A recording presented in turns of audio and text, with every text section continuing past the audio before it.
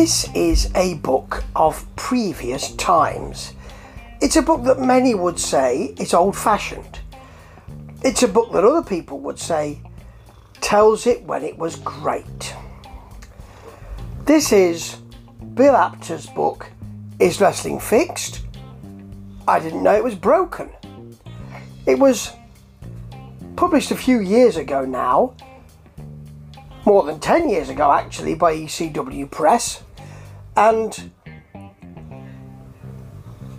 it is of a previous time, a time that was less immediate, a time that wasn't always on, a time that wasn't always 24 hours, a time that allowed kayfabe to flourish because things happened at a quieter time, or in a quieter way, or at a quieter pace, I think I mean. And this is also the story of a wrestling love affair, of a man who loved wrestling so much and loved wrestlers so much and loved being part of the wrestling world so much that he devoted his life to it. And it didn't always afford him, certainly in his later years or later working life, didn't always afford him a salary he could live on. For a long time though it did, and one of the reasons being is because this is about wrestling magazines. Bill Apter was famously a photographer along with George Napolitano and others, and Paul Heyman early in his career, and was then a writer for wrestling magazines including Pro Wrestling Illustrated, and did some work around in the ring, wrestling occasionally, announcing more often, commentating occasionally, but really he was a sports journalist. And I remember being fascinated by wrestling magazines, which seemed to be the gateway for me to wrestling tales, wrestling territories, wrestling wonders that I didn't know existed. That doesn't happen now. You don't get the chance to use your imagination because everything's there. You know that in this podcast I do champion, I suppose, independent wrestling, but there's a lot of it on YouTube, an awful lot of it. In those days that wasn't the case.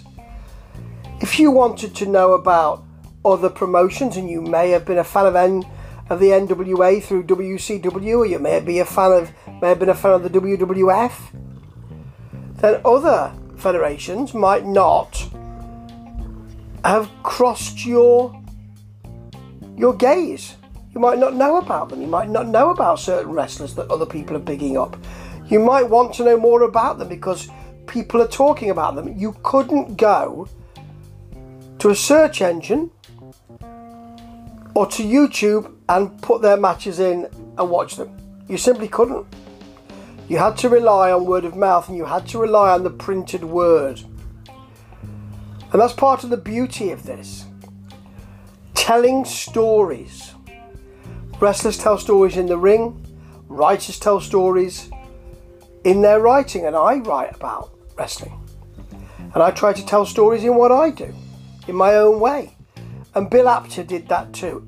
This is a wonderful example of someone who's living wrestling life the old way.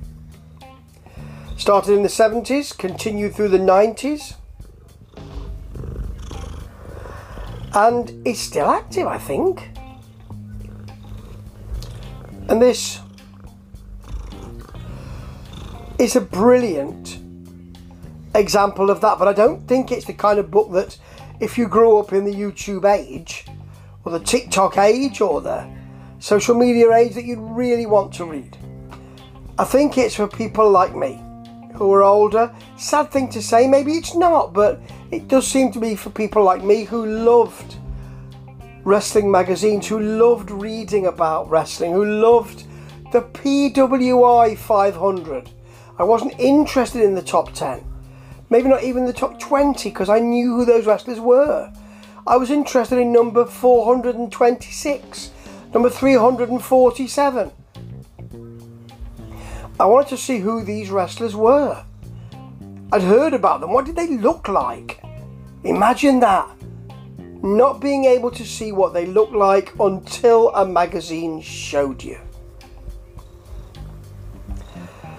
It's a life well lived for Bill Apter, and he has a naivety about the wrestling and boxing world, actually, that does him credit. He has a naivety which never leaves him. A love of the stories, a love of the world itself, a love of enjoying what he can do. And loving what he can do in wrestling, and loving how he can be part of it and making more of it for fans. It is a beautiful book. He does tell stories about the wrestlers he knows. He does tell stories about working with different promotions. He does tell stories and tell us about how some people couldn't work with others and how you had to be careful who you talk to. And through it, he's walking on eggshells lest he offends someone, because that's a mark of the man. He has a real sense of propriety and morality and caring and understanding, and it's just a lovely, lovely book. But I think you have to really love wrestling magazines, and there's still some about now. PWI is still out there. In this country, we've got Fighting Spirit magazine, and Between the Ropes. But it's not the same. Possibly because sometimes the magazines seem a little bit like a leaflet, a pamphlet, as costs have risen. Plus, not so many people want to buy them, because you can get on your phone and find out the latest skinny on all of these wrestlers that you like. If you hear about one, oh, I've got to watch that match. Well, you can, on YouTube usually. This is when things were hidden. You had to find out about them, and you had to wait for them. And that sometimes made them more special. And wrestling and boxing has always been special to Bill Apter. And it's a beautiful sense of wonder that he has. He's not jaded, he's not cynical. At no point in this book is he either of those things. And to keep that wonder, to keep that love for what, 40 years? No, 20 years, 30 years, is an extraordinary thing. Yeah, wrestling is a wonderful sport and a wonderful entertainment. And when it grabs you, you can't do anything else.